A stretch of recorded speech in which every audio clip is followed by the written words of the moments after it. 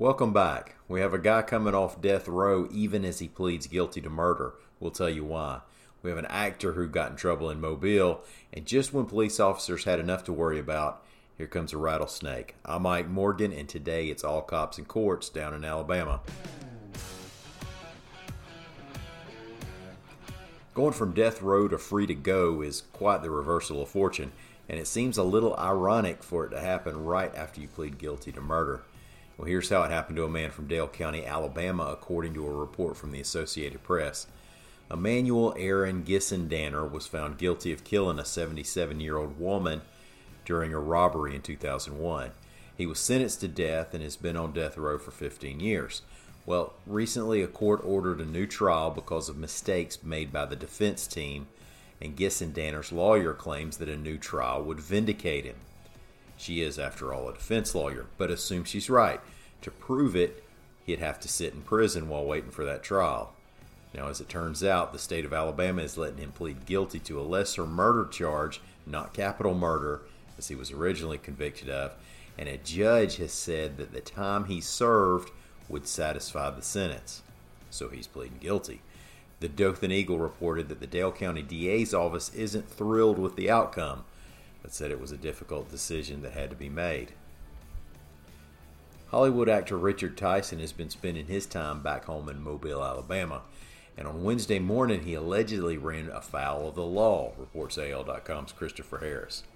The charges were public intoxication and harassment. Now, you might be most likely to know Tyson as the bad dad in Kindergarten Cop. He's also been in There's Something About Mary, Black Hawk Down, and a million other things. The man stays busy with action jobs. Check out his IMDb page to see all the projects that are in pre-production or post-production or are waiting to be released. Tyson was born in Mobile, and his brother is John Tyson Jr., the former Mobile County District Attorney.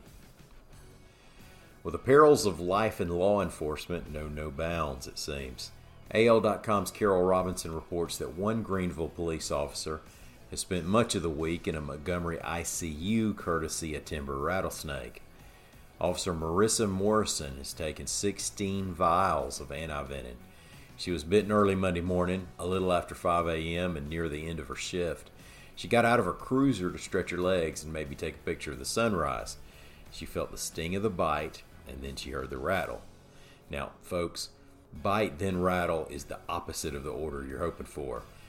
She said he was a big snake and that he got her on the calf. Corporal Jimmy Oliver showed up and rushed her to the hospital as her legs swelled and she started feeling lightheaded. Now, some of her co-workers went back to where she was bitten and found the timber rattler, still rattling. They got those rattles for her. She might have to be out of work for a month or so, but she hopes that by this weekend she'll get home to her 3 kids, an 8-year-old, a 7-year-old, and a 3-month-old. And we'll add on one other piece of snake news. As of this recording, they're still looking for that 15-foot python that's been missing in Tuscaloosa. So happy picnicking around there, everybody, and watch where you step. Thank y'all for listening. Y'all leave us a rating or a comment on your podcast app if you don't mind. We'd appreciate you for that. While you're in there, tell us what we could do better. What would it take to get your buddies to listen? And we'll be back tomorrow. Until then, y'all come by and see us on the internet at AL.com.